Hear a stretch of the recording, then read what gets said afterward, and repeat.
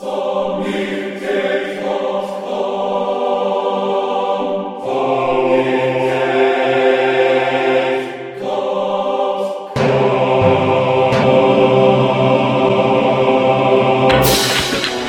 up on this week's Sonic Talk, iZotope Iris finally gets an airing. £265,000 for a K2000. You're kidding, right? Tupac and the holographic possibilities, music-themed soft furnishings, and why mic bacteria should be something you should know about. Sonic Talk is brought to you by Yamaha. Check out the O1V96i compact digital mixing console at a Yamaha dealer near you. Hello everybody, welcome to Sonic Talk number 262, recording today live on Wednesday, it's the 18th of April. First of all, apologies for those who are trying to listen live. There seems to be some kind of issue with the video streaming server, which we've never had before, so I'm not exactly sure how to fix it, but you'll just have to wait until this gets put up online and you can see it in glorious 720p via YouTube. But this week I've got three guests with me, and it's a kind of a special week because there's a bit of a special subject and a special release that we have a kind of a kinship with, I think it would be fair to say. But first of all, let's introduce my guests and then we can come back to that because I've got a couple of videos to play. So we'll start over here with PJ Tracy from PJTracySound.com, who has been frustrated in his attempts to get video working.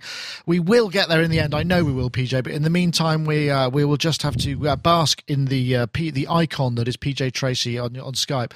Anyway, PJ, how are you? I'm very well, Nick. Thank you. Yeah, doing very well. It's warm here this morning. Looking forward to the topics this morning.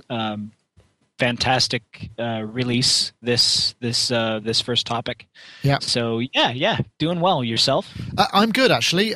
Just finished doing the Clavier or Nord drum review, which I'm pleased to have got out of the way. Just because I wasn't sure quite how I would pull it together, I managed to borrow a pad off somebody so I could plug it all in and everything. So hopefully that should be online fairly soon. And we published our Yamaha THR amp review, which I thoroughly recommend anyone who's interested in like a little tiny digital modelling amp is worth checking out. Very good sounding piece of equipment, that is, I must say.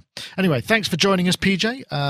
Let's go now to Mark Tinley, who's over there I always get this wrong. You're going to have to just prompt me. Where are you? I'm in Bedfordshire. Bedfordshire. I knew it was one of the shires. I should have stayed in Cambridgeshire, but I've moved to Bedfordshire.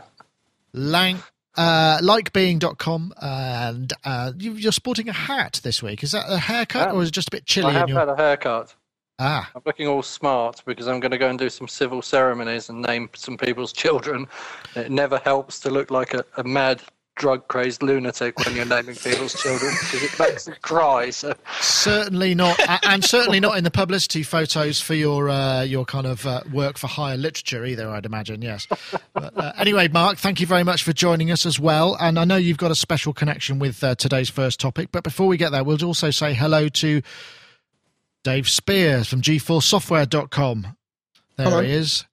Dave might be looking a little bit relaxed. There's a certain something that is presumably out of your hands now and out into the outside world that we can talk about, right?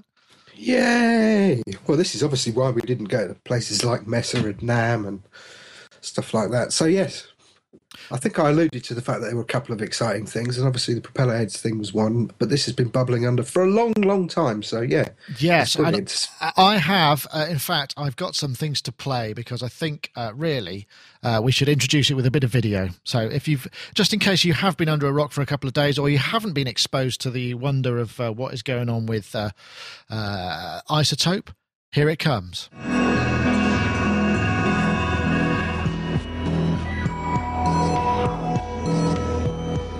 Iris is a groundbreaking sampler and resynthesizer that harnesses the power of both your eyes and your ears. Unearth unique sounds and textures using the spectral selection technology made famous with iZotope RX.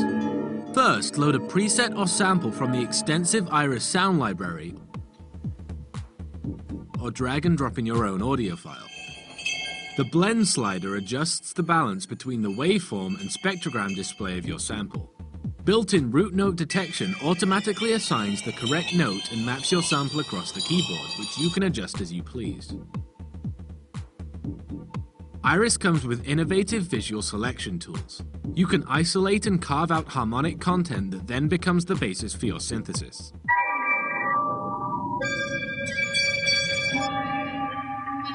You can load up to 3 samples plus a sub that can enrich and reinforce your sound with preset waveforms. The synth panel contains dedicated controls for each sample, including tuning, enveloping, and LFO control, as well as master send effects that use iZotope's award-winning DSP. Right, I'll stop it there. But, I mean, this is big news. This is the thing that basically has been worked on. Dave Spears, I know you've been basically sort of helping bring this to fruition. Perhaps you could tell us a little bit about just about the process and you know, how it was, how it came about. You know, I was going to say I've no idea, and that would be the end of that, and kill that topic to stone dead. Thanks. No, thanks. Bye. What happened was I was doing some sound design for a film, and the vibe was to try and confuse listeners as to whether a sound was synthetic or organic. And at the time, I was using RX and isolating certain harmonics within sounds, and this was the original RX, so that gives you some idea of how long ago it was.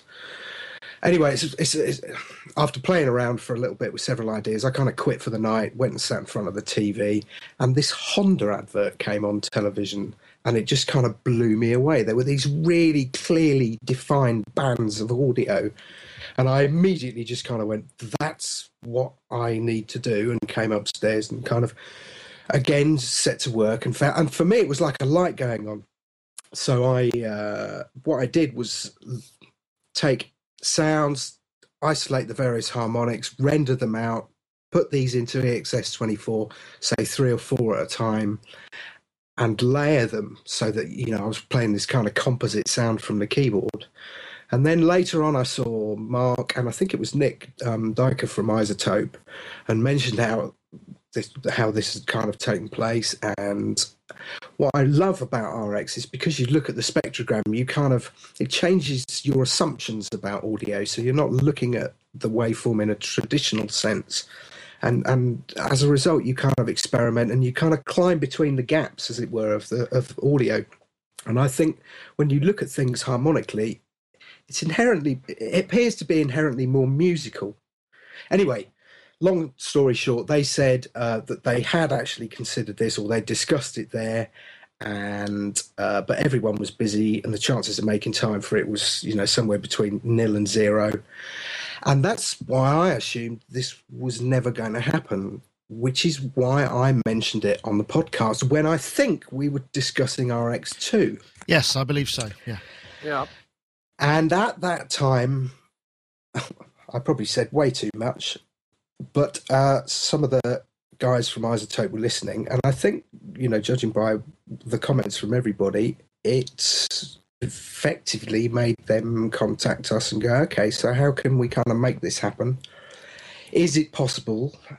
So we kind of thought, Chris and I just kind of went, we have to make this happen, because I'm such a fan of RX, in particular RX2. Once it had got the lassos in and the magic wand and all of those kind of extra parameters, Chris and I were just kind of like, right, let's see if we can make this happen. So we threw together a parameter list and we sent it to them, and then one of them, the main engineer, JB, came over to see us with something really rough as a kind of proof of concept, basically some modules bolted together. And what was brilliant is he was in Venice at the time, I think taking part in some kind of art and music festival.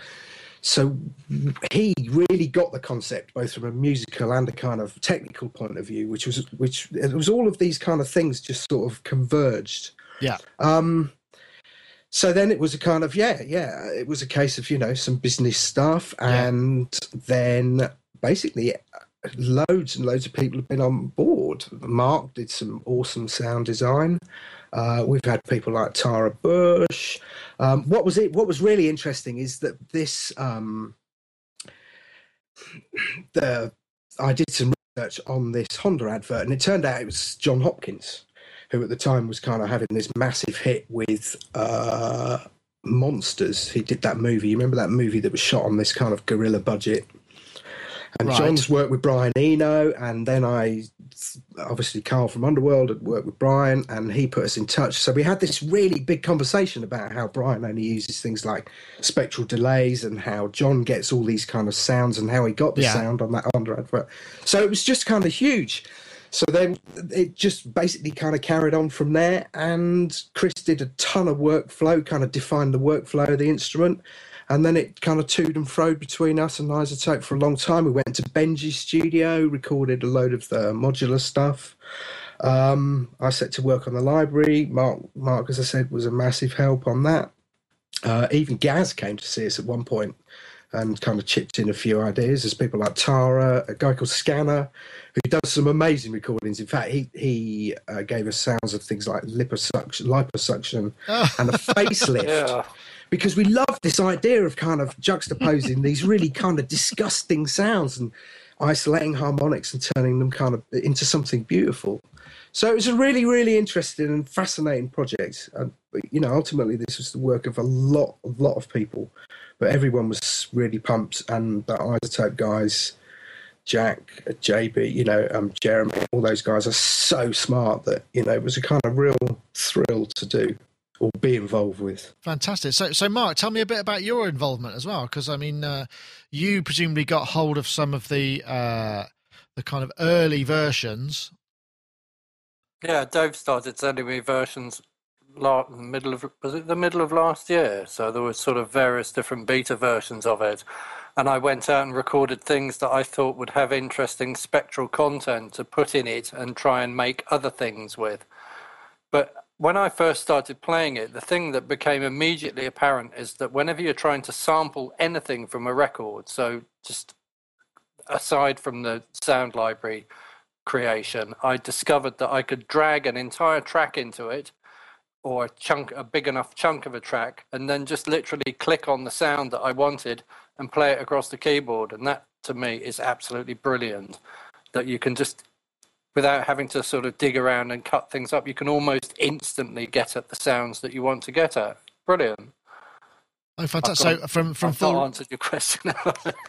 no, that's brilliant. But I mean, you know, because I know you've talked about, you know, you're very much the sound design stuff that you do. You know, a lot of the stuff in the past has been very kind of just sort of difficult to achieve just because of the software tools that are there. So I mean, is this just kind of make it much more sort of real? Well, it just makes it instant.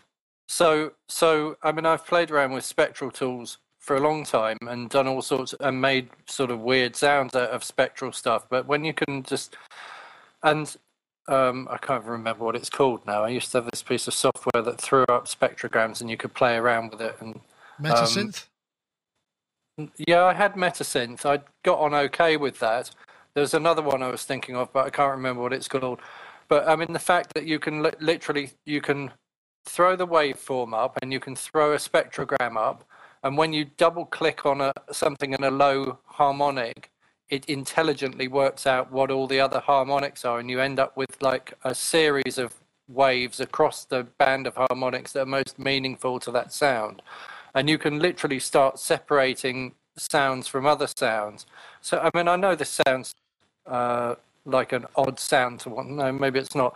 There's a sound at the beginning of that track that goes, "Can you feel it?" And there's this siren that goes, Yeah. at the beginning of, and for about 20 years, I've been trying to get that sample on its own right.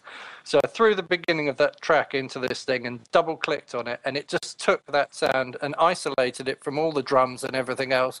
And then I was able to play around with that and like stick that in a track and do things with it. And it's just, you know, the ability to, it wasn't just that I was able to do that, but it was that I was able to do that so quickly. And I think that's the key, because I think it will, my personal opinion is it will spawn a new generation of music, because people will find they're able to put things together that traditionally they haven't been able to put together just by filtering or time stretch or whatever. You'll be able to isolate sounds and play them instantly and try them around with things. So That sounds fascinating. I mean, what are the synthesis capabilities like? In terms of what you can then do with it.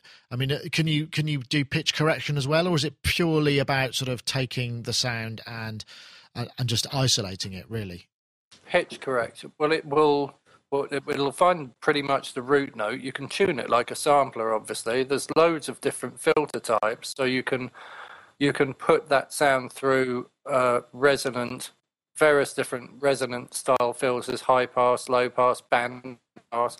So you've kind of got a synth on. If you think of a sampler, you've got a sampler, except you've got a very comprehensive narrow band filter system attached to a sampler, where you could, like, in the same way as things like Wavelab, and obviously in the same way that iZotope works, you can actually isolate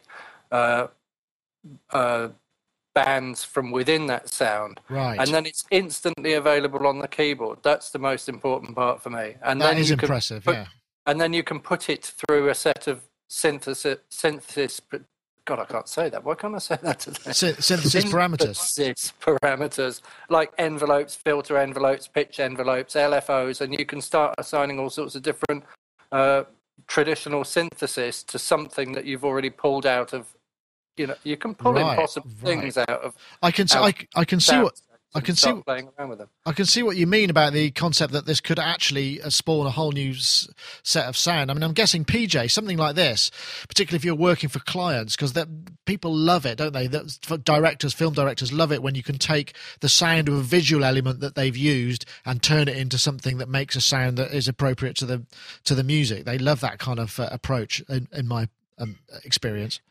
Yeah, I can't wait to get my hands on this. I can think of one project that I'm going to apply this to immediately, and that's creating a branding tag for a company. I can see how I can use this and sort of infuse elements of their product into their audio identity. Right. And I think that is a really, really cool thing, and I'm really excited about this. This is just phenomenal. One question I have for maybe for Dave or Mark, if either of you know, will there be the ability in the future to animate the masks on the spectrogram?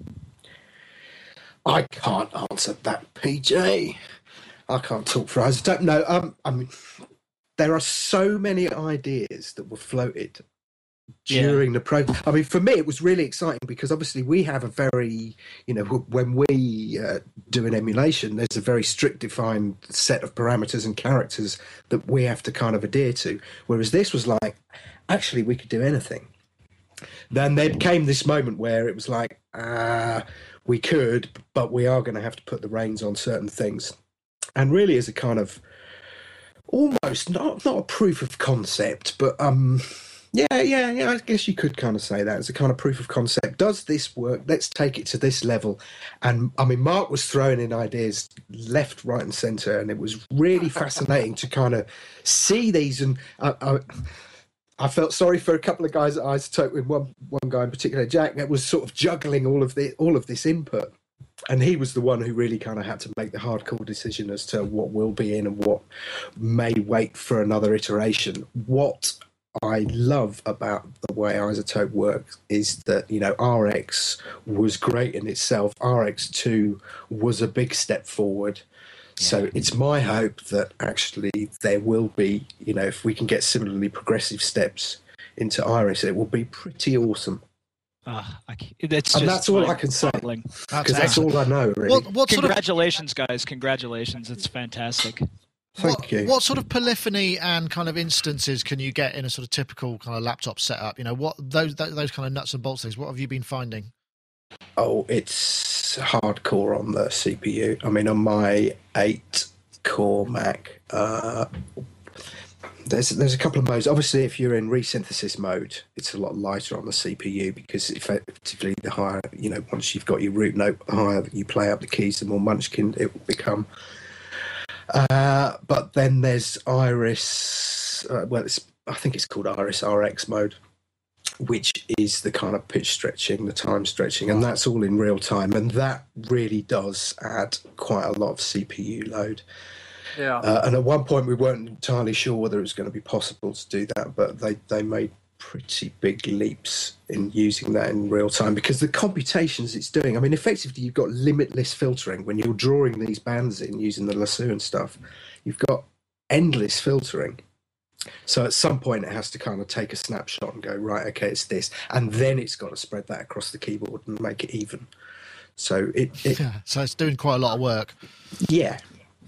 But I mean, I suppose you just bounce or whatever. I mean, that's just the way it goes, isn't it? I mean, you can't have. I like the fact that you learn to deal with these limitations. You know, at first there was a kind of not frustration, but kind of a scary thing until you kind of go, oh, you know, how much is possible? Is this going to be? Have we been wildly ambitious here? But I mean, they've got some amazingly smart guys, and again, you know, in the same way as with things like the Tron, those limitations kind of force you to work in a different way. And it's not a huge limitation, but I do find that, for example, I'll use a lot of monophonic stuff if I'm using the time stretch.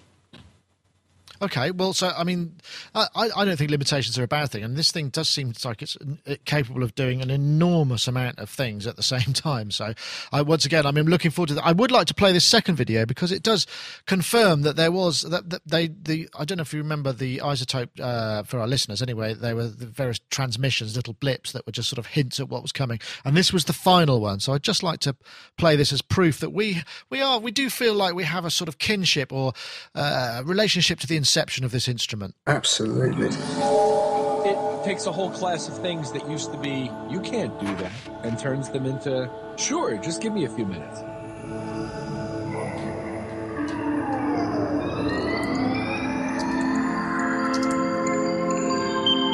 That looks really interesting from a creative point of view. I've been saying, you have to try and find a way of turning this into a synth.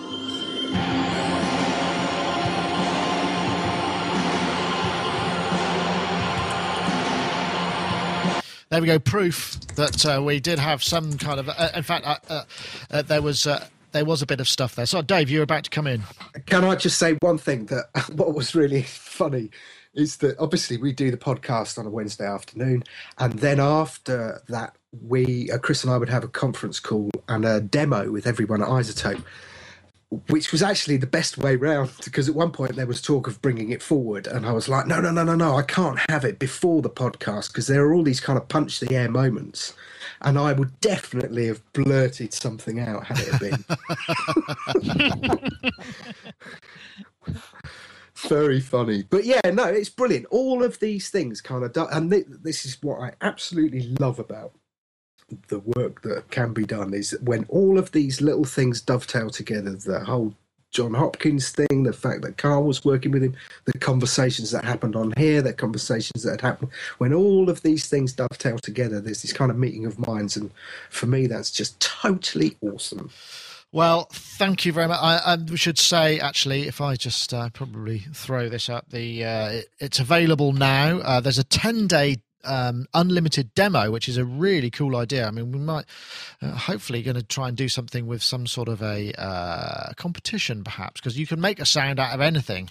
So 10-day unlimited demo, and if I go to, you can buy it if I click here, and it's currently at $149, which is about $100 off. The original price, the main price is going to be $249, but you can get it for $149 at the moment. I'm not sure how long this is going to last, but as far as I can tell, that's a pretty damn good price. You get 4 gigs of sound with it as well. That's about $500 less than what it's worth, in my opinion. I think the iZotope website says the beginning of May it goes up. Right, so you've got until you've got until the end of this month then, basically, to get in there and do something. So, and there's a plus version of the product as well that it ships with 2 sample libraries, I believe. We've got it here, Iris Plus 2, which comes with Glass and Wood, which are another 2 sort of specialist, I guess, libraries. The 4 gigabyte sound library, and that's only another $50, so $199, and that would ordinarily be $299. So I'm guessing their servers are going to be hammered with all these downloads. 4 gig download for demo. I mean, they must be just caning it in bandwidth there. So, but once again, we thank. Well, I can't wait to get hold of it. We've been promised some NFRs because we were part of somehow philosophical part of it anyway. So I look forward to really getting hold of it and trying it out because it really does look very exciting. So I think probably it's time to say have a word from our sponsors, which I will just do now. If you're watching the video stream, which I'm guessing you might not be, as it doesn't seem to be working for those out there, and I can only apologise. It will be working next week.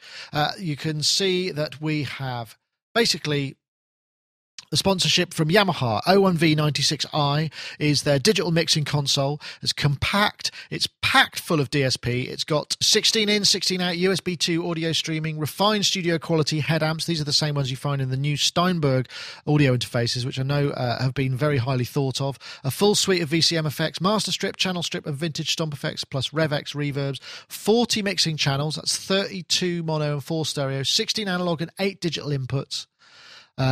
24-bit 96K A to D DA converters. There's an ADAT board built in, so you don't need to use up one of your slots for that. It's still got a spare slot if you want other interfacing options. 100mm motorized faders, 4 effects simultaneous, 8 AUXs and 8 mix buses.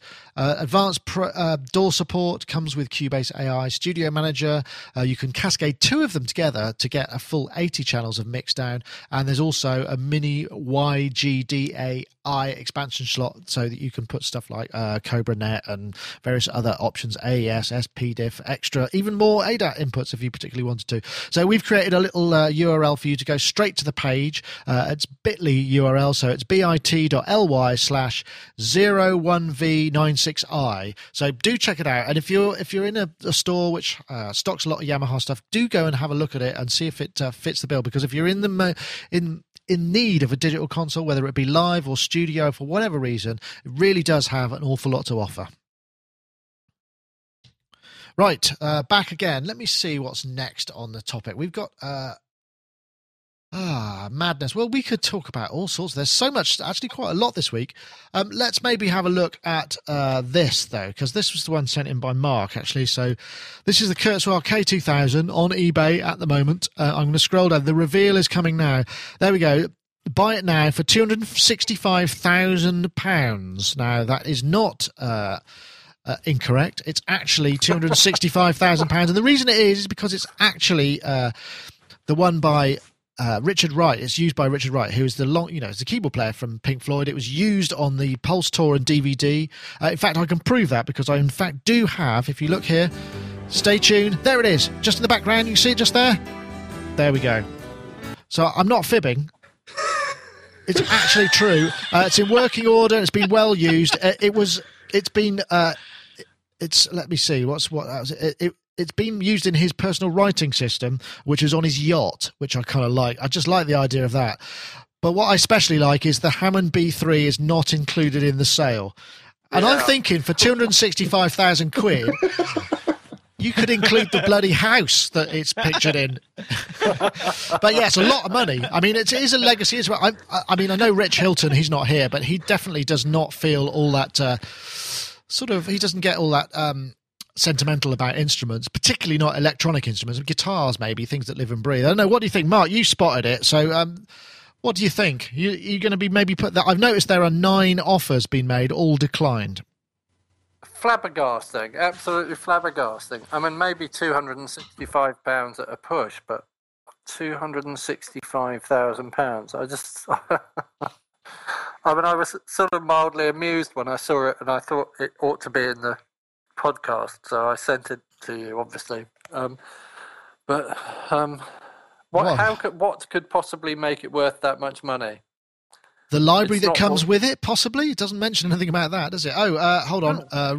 It's not really even not authenticated, is it? It's not signed or anything. It doesn't have his signature scrawled across it. So, no, I don't know. It says, this is a fantastic piece of rock history from one of the best. I suppose. I mean, you could say that. But I don't know. It seems a bit crazy. But having said that, I mean, I don't know if you can see in the background here. Let me see what I've got in the corner there. There's a Roland Juno 106, which is used on, I don't know, something. some remix or other that somebody famous, Kylie, say for instance. And what have I got? The Monopoly over there. That was probably used on something or other. You know, do you reckon I could inflate the price just because of that, or is it not? Am I not? I guess I'm not a Pink Floyd person. Obviously, Mr. Wright is no longer with us. He passed away in 2008. I wonder if that makes it kind of seem more valuable because it's kind of the spirit. I don't know. It just seems a little bit tasteless somehow to want to charge so much for it. Surely the market should be what is saying, I buy it, and people should be able to bid on it and say, you know, yes, it has value to me, rather than just suppose it's £250,000. Just seems like an awful lot. I don't know, PJ, what do you think? You going to be buying it? Saving my pennies right now, Nick. I think whoever put that piece on eBay and tagged that price to that piece was obviously living on the dark side of the moon. Oh, like it. Yeah, nice work. Very good. Very good indeed. indeed. It is really unbelievable that somebody would even dream that anybody would pay that for that piece. And especially, as Mark said, it's not even authenticated. I mean, it doesn't have Wright's signature on it.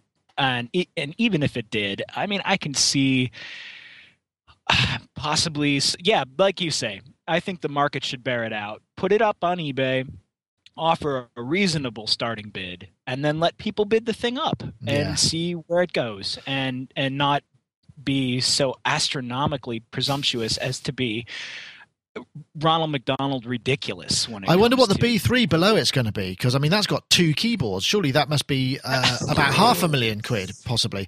and it's probably eminently more usable at this Well, point. Ed in the chat room says it's been corroded by salt air to boot because it's on his yacht.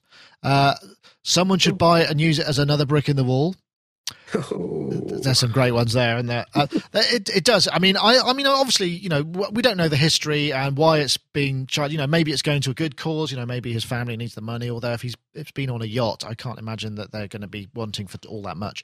But yeah, it's astonishing, isn't it? I know, Dave. I mean, you know, you've bought Chick Corea's OB8 voice. I'm guessing it wasn't anything like that price, but some might say it has more artistic value. I don't know, because it's an electronic instrument rather than, you know, the Kurzweil is, I suppose it is an instrument, but it doesn't look like one that has a lot of soul. No, but weirdly enough, I've got this cool Prophecy that was owned by. If anyone wants to buy that, I was thinking of putting that on for about 100 grand, 80 grand, maybe.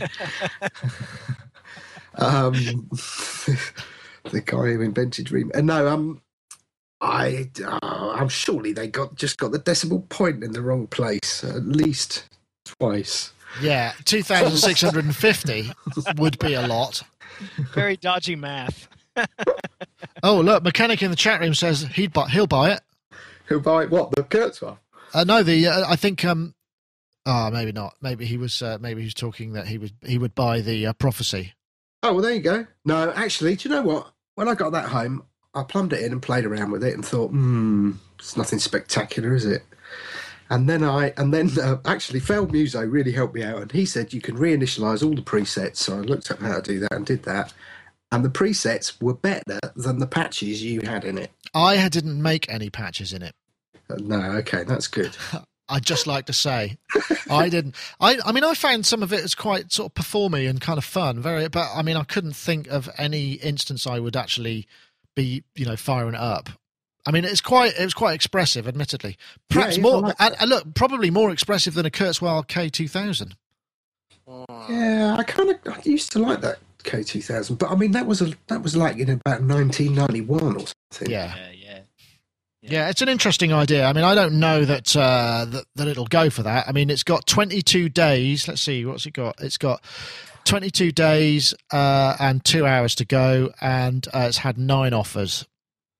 So does it have the really bad SPDIF digital out on it?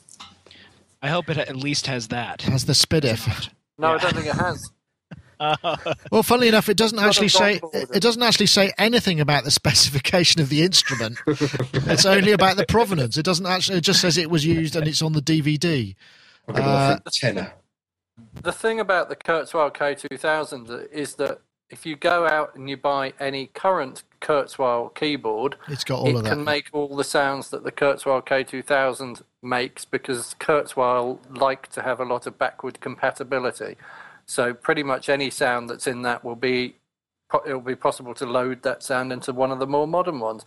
So it doesn't have anything that you couldn't go out and buy in a new one, as in the new one doesn't emulate it. It is it. It still has that as part of its operating system.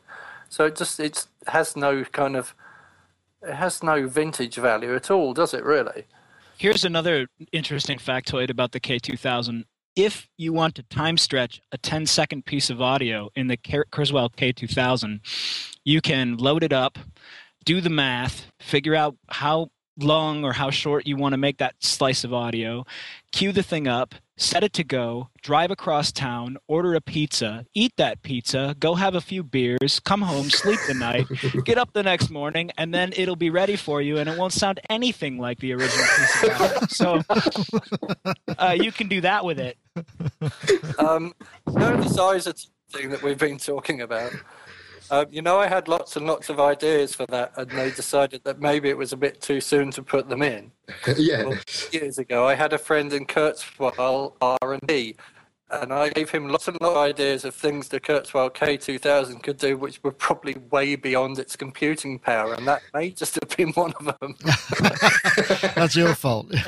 But did you say that it has to be has to take long enough to actually drive across town and get a pizza? I think they should have built that in. K2000 mode. K2000 mode. Would you like garlic bread with that? I do remember that I kept asking them to add features to the sequencer, and in the end they had problems fitting all of the program on the EEPROMs, and the sequencer had so many features that it just completely lost any ability to stay in time by the time it got to version 3. So.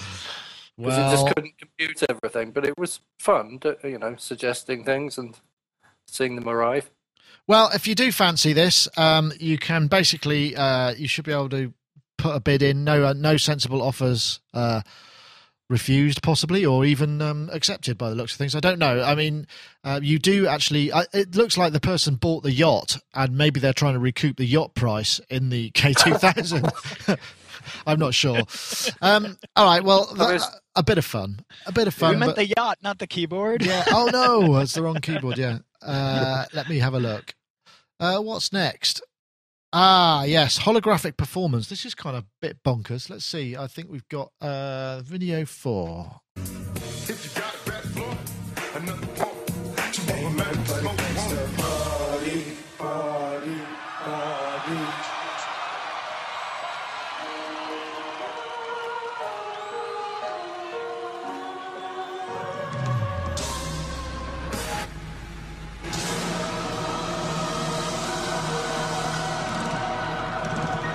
That was the big reveal there. That was the holographic performance of Tupac Shakur at the recent Coachella Festival. It was kind of quite a big deal. He was on stage with Snoop Dogg, and from what I could tell, it actually looked really quite impressive, if not a little creepy, because obviously he's been dead for 6 years, and so him sort of making this with all the crucifix and the comeback sort of thing was probably a little bit blasphemous, but I mean a very interesting idea, and one that certainly grabbed a hell of a lot of potential, a lot of publicity, and it looks like they might even be taking it on the road, so there'll probably be a Tupac and Biggie kind of event, and you can just imagine. I think as James from Synthtopia said, is this going to start the rap East West Coast rap wars all over again? But this is part of Dr. Dre's kind of doing, and that uses some very interesting technology to do it. And I did have a dig around and have a look at some other examples, and actually it's kind of, there's some really cool ideas. There's things where you've got a solo performer who's on stage, they're doing their thing, and then suddenly they kind of split into 3 of themselves and all dancing in sync, and it just there's a lot of creative potential for this that could actually make it quite cool. And Dave, what do you think? I mean, the idea of being able to do the gig from your, just like you could just have a back room with a green screen in it, and you just show up on Saturday night after Coronation Street, do your gig for a couple of hours, and then go to the pub without actually having to fly halfway across the world. Or is that wrong? I don't know. It's weird, isn't it? I did see. What was interesting, I saw this morning on breakfast television. The guy who was one of the main people behind the technology was on, and the presenter was trying to ask how much would it cost to have this at my wedding. For example, Elton John playing the piano at my wedding, and he wouldn't be pinned down on price. All he would say is that that's ultimately where they'd like it to go, but at the minute it's prohibitively expensive. I did think it was exceptionally. I'm not entirely sure about the subject matter, but the technology is very, very cool. It is very cool. They let me see the company. It's Musion Technology. It uses Polycom 80. What it is it basically it uses between 6 and 10 gigabit link. So you have the codecs that you use depend on how the quality of of it, and then there's this kind of reverse. It's basically a projector that bounces the light back up, so you get this hologram. It obviously takes a little bit of setting up, but they use the Musion eyeliner system, and it had a 30-foot by 13-inch screen. 30-foot screen, and it was customized by AV Concepts to descend onto the stage in seconds. So basically they could do it very, very quick, and the reveal would happen incredibly quickly, so it looked like the person was there. So they obviously know that, and obviously for big events it works pretty good. I don't know, I'm part of me thinks, what's wrong with that? But part of me thinks, isn't it a bit of a con? And what do you think, Mark? I've wanted to do it for years and years and years, and ever since I've had this image in my mind of running a 2-inch 24-track machine at the back of a stage, so that gives you some idea of how long I've thought about this. And I don't know, I just think it's really cool. And some of the other ideas, the idea of Elton John playing at your wedding, that's a brilliant idea. I like all of this stuff. It's just a different creative medium. You've got to just think of it as not really being like a gig and more of a sort of an event, theatrical performance maybe, or just a performance or a new style of performance. And it opens up lots of new corridors for people to be creative in, doesn't it? It's going to create, again, another new genre, another style of doing things. I mean, I'm sure, like in the 1940s when somebody invented the electric guitar, people were horrified by that, or some people were, and some people saw the creative potential. So I just see it as a new kind of creative potential, and it will get better and better, won't it? Yeah, I guess so. Chat room has come out with some interesting points. MTV Awards had it years ago with Damon Albarn, I'm guessing that's probably, which was the Gorillaz, but that wasn't the same thing. That was a projection rather than something that was sort of more holographic. I mean, I don't think this is really holographic, but it's just very well tuned to look correct. When I helped out with War of the Worlds stage thing a few years back, and they had a hologram of Richard Burton, but it was just his face, and it was really massive, and it looked a bit like a sort of Thunderbird puppet, which was quite sort of strangely disarming when you sat in the audience going, he's looking at me. You know that Vocaloid thing, the Yamaha thing? Yeah. I'm sure there's in Japan there's some holographic stars that go along with that Vocaloid thing. But they're like big anime kind of characters, aren't they? But I'm pretty sure they're holographically projected. Undoubtedly, but I suppose the thing is if the event is staged in a big enough arena and the lighting and the atmosphere and there's other events around it, then it could actually have, it could work incredibly well. I know, PJ, you've sort of worked on various sort of AV installations. I mean, something like this, would you pay to go and see something like this? I mean, I certainly would once to see what it was like, but I think it depends on what it was. Would I pay to see the reunion of Biggie and Tupac and all of them? No, probably not. But I think, like everybody said, this intimates at the creation of an entirely new genre, or maybe better said, a venue of some kind. So I could see holographic, retrofits in stadiums and theaters around this country and all over the world, and then you could have a performer performing from one venue and maybe holographically beamed to other venues, simultaneously selling thousands upon thousands of tickets, around the world. But that seems to me like a pedantic use of this kind of technology. I mean, there's going to be all kinds of mind-bending uses that I could see this technology put to. One thing is it's slightly frightening is that now we're getting to the point where really we can't trust our eyes. There's going to be, I mean, this is early, nascent use of this technology, but eventually it'll probably get so good you're going to be able to beam somebody into a seat next to somebody else, and from across the room you might not be able to tell the difference between them and a real person. So that's yeah. Then you got the smell to deal with. Well, there you go. Perfume. Yeah. There'll be perfume to go along with it. I know that. I think the idea of it, what you're describing, is sort of a bit like a live television broadcast, isn't it? Except rather than sitting in your own room watching it and doing a pay-per-view, you're going somewhere else for it and paying inflated bar prices and buying cheap hot dogs. I mean, well, it's kind of more like going to see a movie. Yeah, So you go to something that's slightly larger and better possibly than a film, and if done correctly, better than these current crop of 3D films. You're going to pay for the sound system, obviously, for the decibel levels. You pay for being a part of the crowd and having that sort of energy transmit through the crowd. And if it's done well and it's convincing enough, I think a lot of people probably won't begrudge the fact that it's not the true live experience. I mean, I could see that happening. It's an interesting idea. Sorry.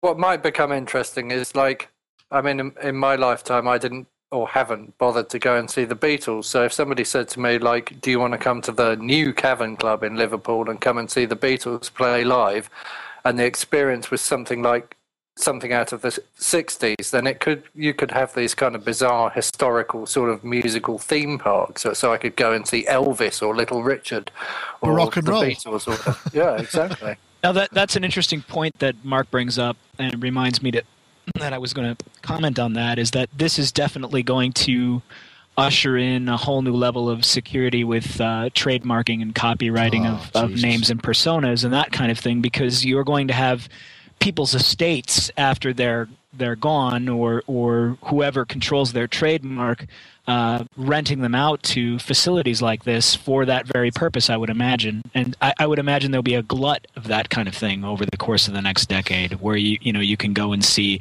the Beatles resurrected. Yeah, or next time, or for instance, they might be figuring out a way to say, like One Direction, who are all over the States at the moment. They're a UK boy band that was constructed. Maybe they're going to spend a week in some sort of studio being scanned so that they can be repurposed ad infinitum, as commodity. Kept forever young and as a commodity. I mean, it's entirely possible. This reminds me of Joss Whedon's show, The Dollhouse. I don't know if anybody's familiar with that. No. That television program.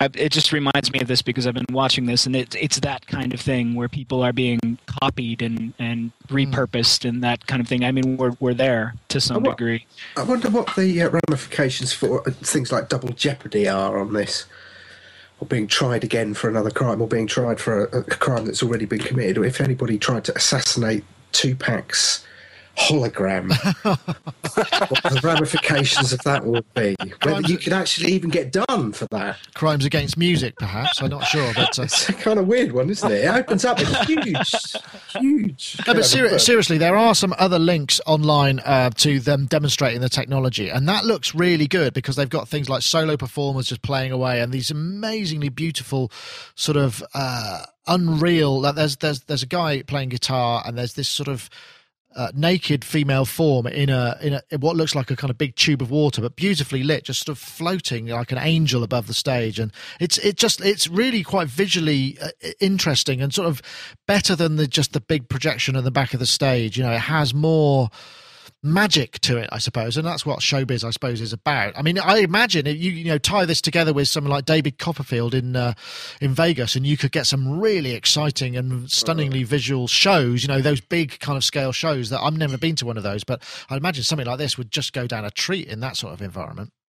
Or when you start to do something that's slightly more surreal, like you were just intimating with the female form floating above the stage. I mean, you can get into all kinds of special effects that you were never able to do in a show before with just standard. I think that's where it's going to be the most interesting, to be honest, because that's really got an awful lot to offer. So Maybe you could hang yourself in a glass box above the River Thames for like 3 months, but you could Not be there. Really not be there. Yeah, just projecting a hologram into the glass box. Great Maybe idea. that's what he did. Actually. Maybe that he should have done. Maybe that was it. Right, let's have a look what else we've got. I like this. I just thought a quick look at a bit of awesome music-themed furniture. I like these sort of big foam. They look like a rack of. This basically came because I saw the sofa, the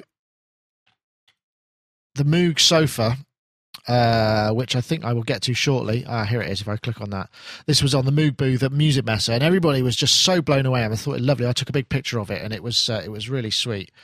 And I really quite wanted to see what else they did, and they've got some really great things. And I just want to get some for the studio. They're great props. I like that one. Look, that's almost a life-size mini Moog. Small boy. Did you like any of this, Dave? There's no room for it in your house, but I'm not sure about this. I'll tell you what I really did like. I like the Marshall fridge. I thought that was exceptionally cool. Oh, fridge. Was there a fridge there? I'm not sure that it was on that one, but somebody posted not on that website. Yeah.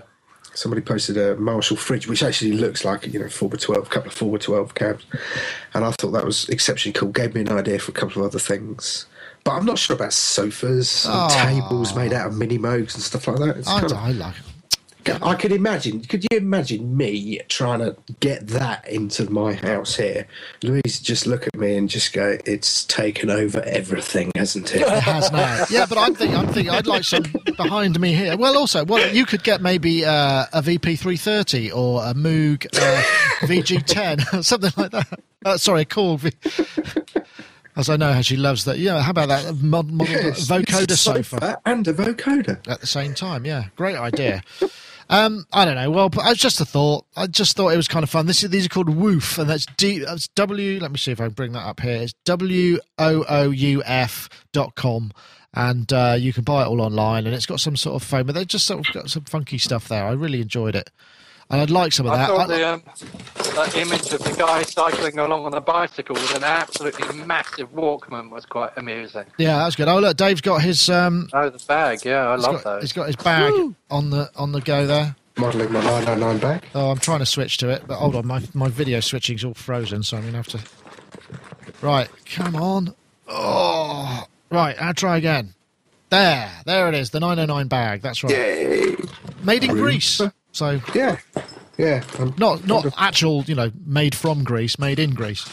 I wonder whether it was actually made with any license. Anyway, who knows? Anyway, I thought it was fun. All right then. So I think it's just down to our final video, so we can have a bit of a laugh with this one. Do this quickly. Here it comes.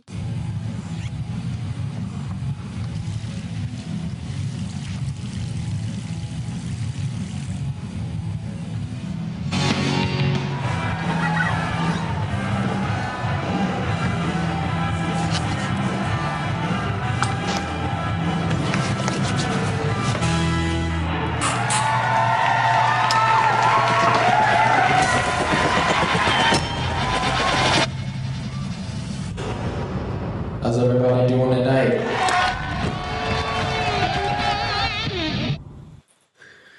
That's great, isn't it? I mean, what I particularly like about that is the sort of just the very slight OCD of the singer, who's just kind of washing his hands, everything, wiping everything, and being a little bit just over finicky, but not overdone. And then it's like one of those things at SpongeBob SquarePants, where where you see what it really looks like when they do a cutaway. I know. I would think we've covered smelly mics before, but I mean.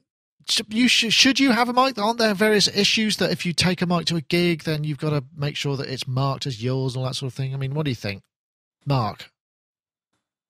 Any thoughts? Well, actually, I followed some of your links that you sent in there, and I clicked onto their website and found one with a very pretty blonde girl doing pretty much the same as that guy, with a bit more of the heavy metal band beforehand, with the guy virtually being sick into the microphone and someone throwing it into a box full of cables and then taking it out and putting it up for this girl. And That one has this sort of soft feminine edge to it, which is also amusing. Which I did a quick search on microphone bacteria, funnily enough, just to see what it would throw up, and it threw up this article here, which was karaoke microphone germs. Are you spreading a singing virus? And it made me think, for all the sort of the rock and roll problem, a karaoke bar, that would be probably even worse. I know, PJ, I mean, you probably don't do a lot of singing, but imagine at piano gigs, they might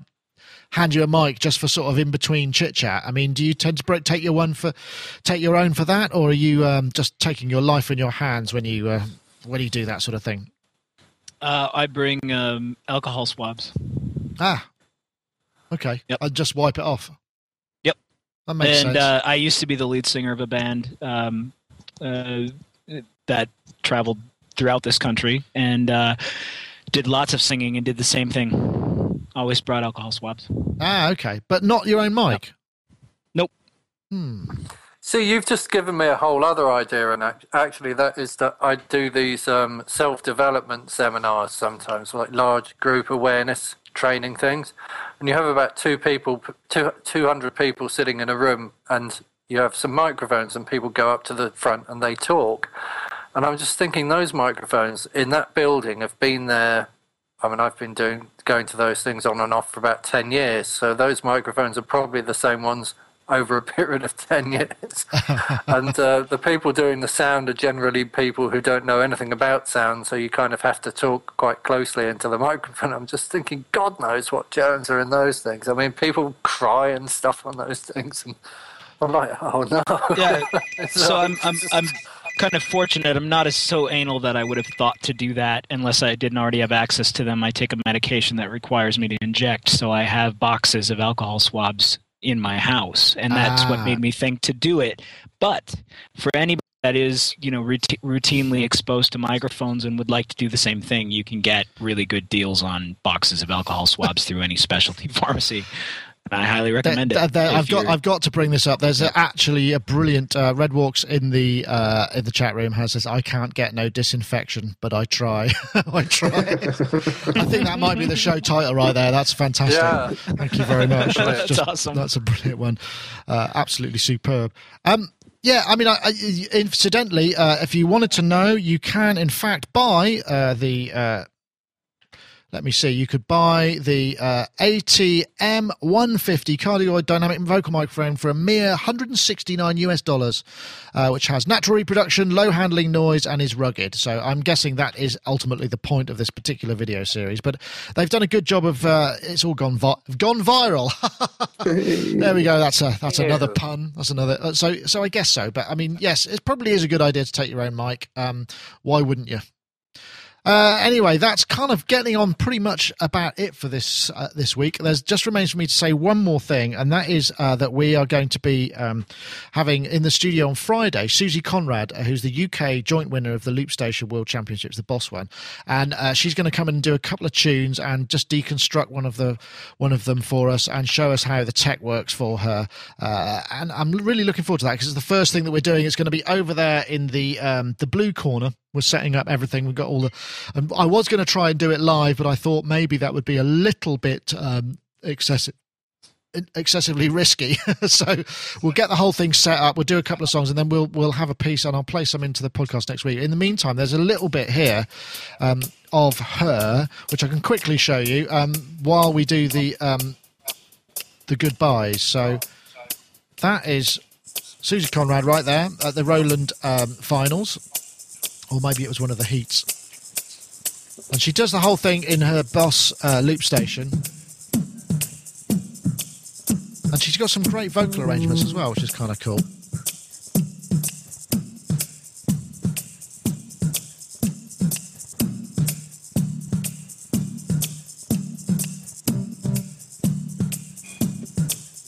But what I might do is say goodbye to everybody as this plays out to give you a sort of a musical bed, if you like, of what's going on there. So I want to say thank you very much to Dave Spears, GeForce Software. If I flip to you there, and congratulations on the output of the Iris, and we're really looking forward to that. Hopefully you might be able to come down and give us a little bit of a tour, and so we could get a bit of a product business on it. If that's possible in the future, that'd be great. Anyway, thank you very much, Dave Spears, GeForce Software. Congratulations, and I hope you're on a really big royalty because they're going to sell loads of them. Anyway, and also we'll say Mark Tinley, likebeing.com. Thank you very much for joining us as well.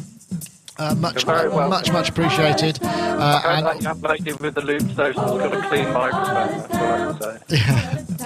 I'm sure she has her own microphone. So anyway, thank you very much. And also PJ Tracy from PJ Tracy Sound, if I get this right. Thank you for joining us as well. I'm just going to turn this down a little bit so it doesn't interfere. So PJ, thank you very much also for joining us. Been a pleasure having you aboard. We will get that video working at some point. Oh, you bet. Definitely. And I wanted to say also, now, if you've been listening to the podcast, the last couple of podcasts, I've been using iZotope Nectar across it, and it definitely makes quite a big difference. It sounds a lot more sort of crisp to my mind. So let me know what you think about that, if it's an improvement in sound overall, and yeah. You won't hear it on the video side of things, but certainly on the MP3 one and the SoundCloud version, which we put up every week as well, you can hear Nectar in full effect. So once again, thanks to our sponsors here at Sonic Tour, that's Yamaha, and also don't forget you can also save 20% on Mac Pro videos if you want. Just go to sonicstate.com/MPV, you save 20% on all downloads. Anyway, here we go. Just the last few seconds of Susie Conrad, who will be appearing next week.